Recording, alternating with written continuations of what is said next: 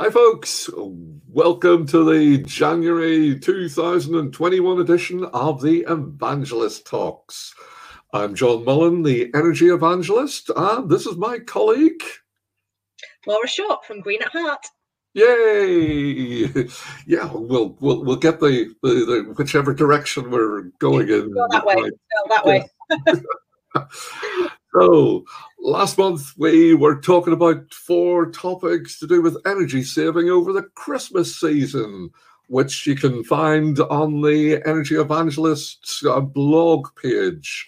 So, Laura, how much waste did you generate over the holidays? Actually, quite a lot less than I was expecting to, I must admit. I don't think we can escape, unfortunately, the plastic that's generated by children's toys. And I've got 2 lovely children that like to have toys at Christmas. But I did try and make sure that I shopped as locally as possible this year. And as I said in the December edition, I did stick with my parcel paper wrapping idea this year. Used biodegradable twine and ribbons that I could also use again next year because, you know, they're perfectly fine. And I used some lovely wooden gift tags that I can also reuse.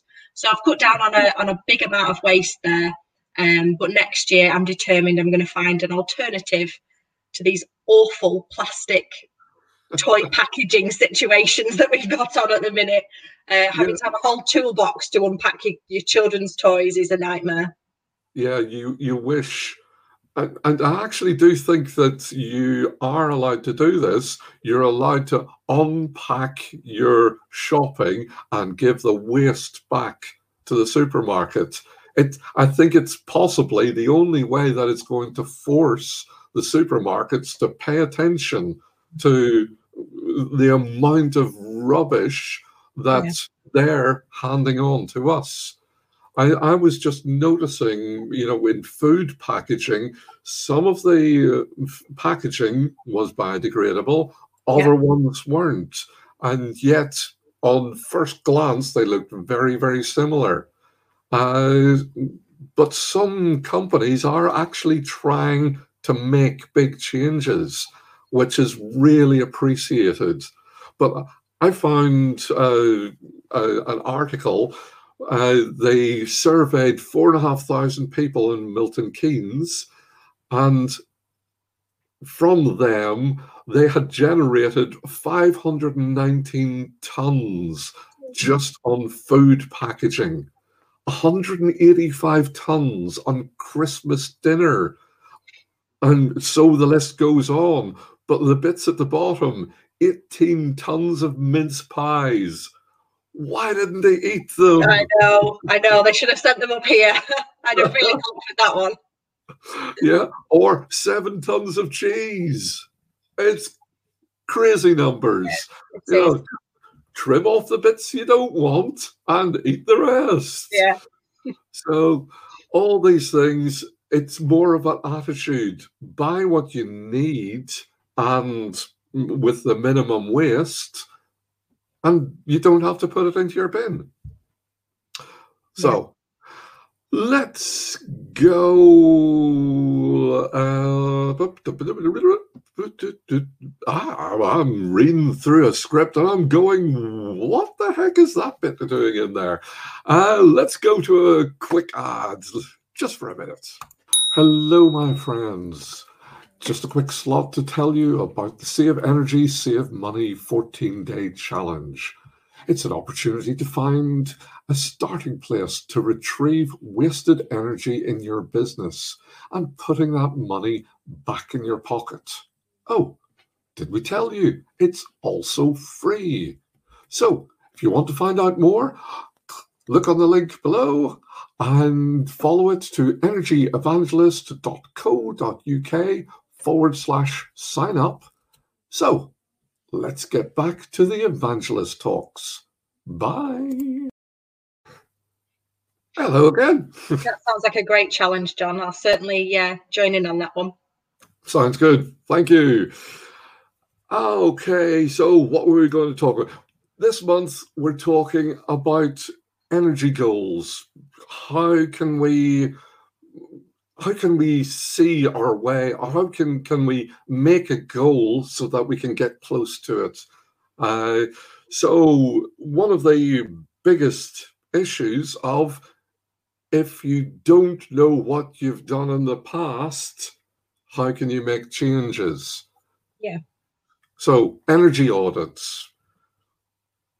Do you want to jump in there? Yeah, it's a great place to start, and I would suggest if you're not going to feel confident doing it yourself, get somebody in to do it.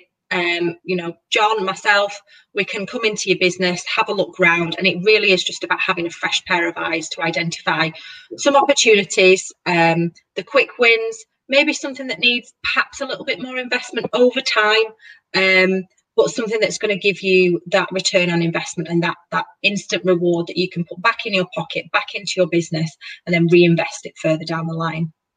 Yes, and it also really helps whenever you're wanting to make changes into your business. You can factor in the changes. Sometimes you'll be decreasing the amount of energy you'll be using. Sometimes you'll be increasing it, but it's justifying what you're trying to do. You might be increasing it, but you might be putting out twice as much products. So actually the cost per product will be halving. So it's all of these ideas of, you know, just getting the right tools for the right job. And it helps you to have the business intelligence to make the right decisions. Yeah. Brilliant idea. Defining clear saving goals. This isn't about reducing your energy. It's about working out where you have the biggest losses, which you can change and influence.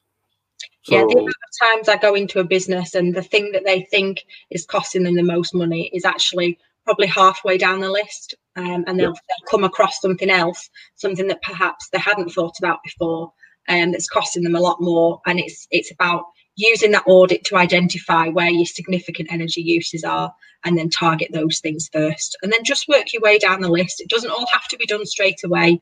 Set yourself a 12-month plan.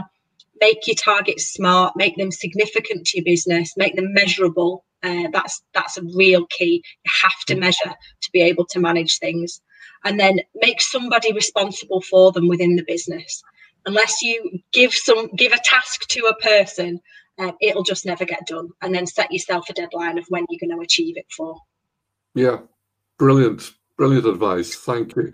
I walked into a business and 2 buildings right side by side for the same office or same company.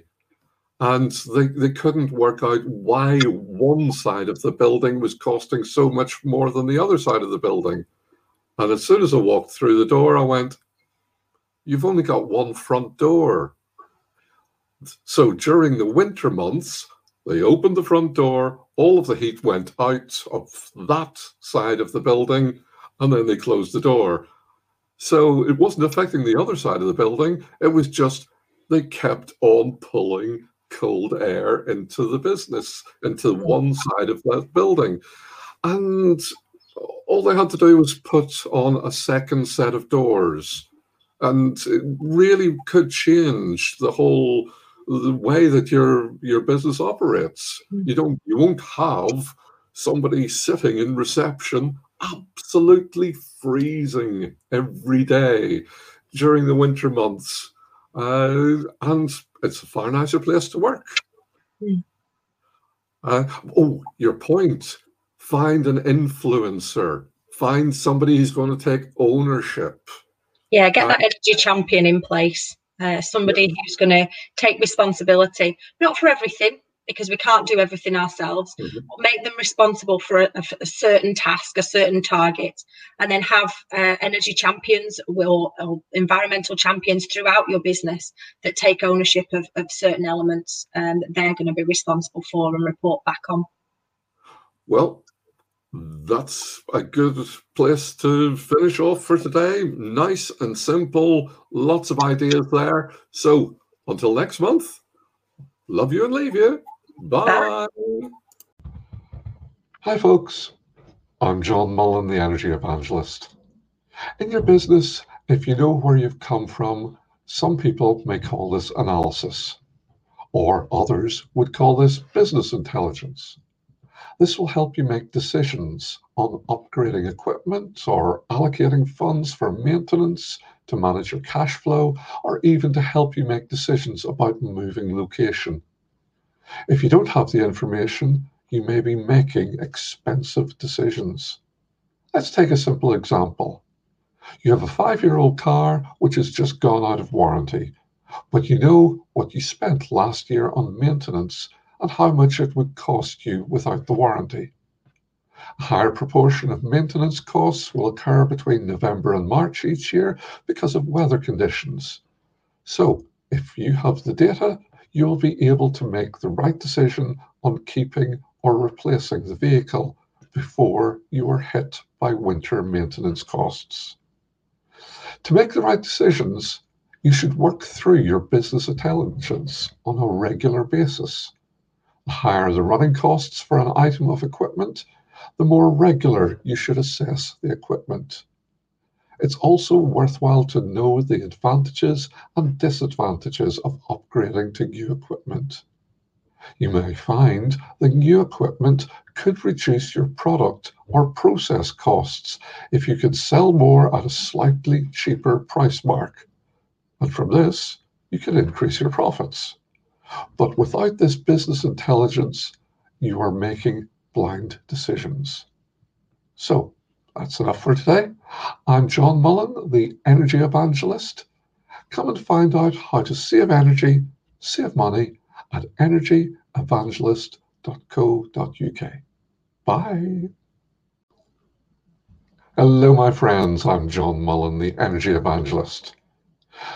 There's two broad ways of saving business energy. There's energy efficiency, and the other is energy conservation. Both of these roughly equate to the same goal, which is paying less on your energy bills. However, they are put into practice in very different ways.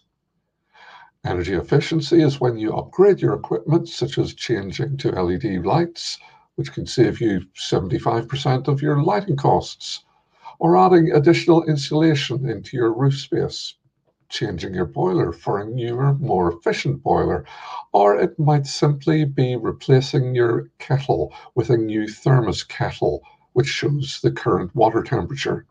This requires investment, but less effort in the long term. On the other side of the coin, energy conservation involves a change in behavior to use less energy. This has the potential to save more energy, but requires a greater commitment from everyone in the business, and especially the management team. Simple examples are turning off equipment overnight, turning down the thermostat, or leaving lights off for longer. Complex examples could be a time and motion analysis of your business manufacturing systems. If you have an audit of your business processes to help reduce energy wastage, it may result in a combination of investing in systems efficiency and working differently to conserve energy. To create a goal, you need to know where you have come from. So the simplest starting point is to have an energy audit to measure where you are now. And then you can show how you're progressing and prove what is happening over the long term. But that's enough for today. I'm John Mullen, the Energy Evangelist. Find out how to save energy, save money at energyevangelist.co.uk. Bye. Hello, my friends. I'm John Mullen, the Energy Evangelist. Today we're talking about internal influencers. Every business has influencers, whether they've been appointed to that position or whether they just believe their opinion is the most important. Lots of times, the most important influencer is the managing director, but it may also be the MD's secretary or the operations director or anyone else. But it can also be the most pushy person in the office. If you have a mix of genders and age in a single office, there can be a massive difference in opinion about what is the correct working temperature for each day. You need to look for someone who wants to consistently get it right for the business, but they also have a level of diplomacy. I've been in offices where you could cook your bacon on any of the radiators.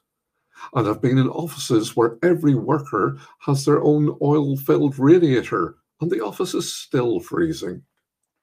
Or I've been in a big food manufacturing plants where there are hundreds of liters of hot water going down the drain every day.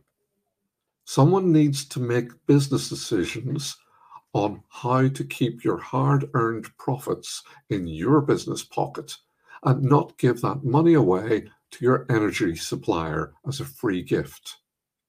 Assigning the right people to make the right decisions at the micro level can make a very big change in your business profits. So that's enough for today. I'm John Mullen, the Energy Evangelist. Come and find out how to save energy, save money at energyevangelist.co.uk. Bye. Hello, my friends. I'm John Mullen, the Energy Evangelist. It's a new month and we're talking about how to make decisions when trying to save energy. So, where do we start? The best place to start is knowing where you've come from. So instead of licking your finger and sticking it in the air to help you make a decision, you will instead get out your spreadsheets of what you have been using over the last year or two. Sorry, what was that you just said?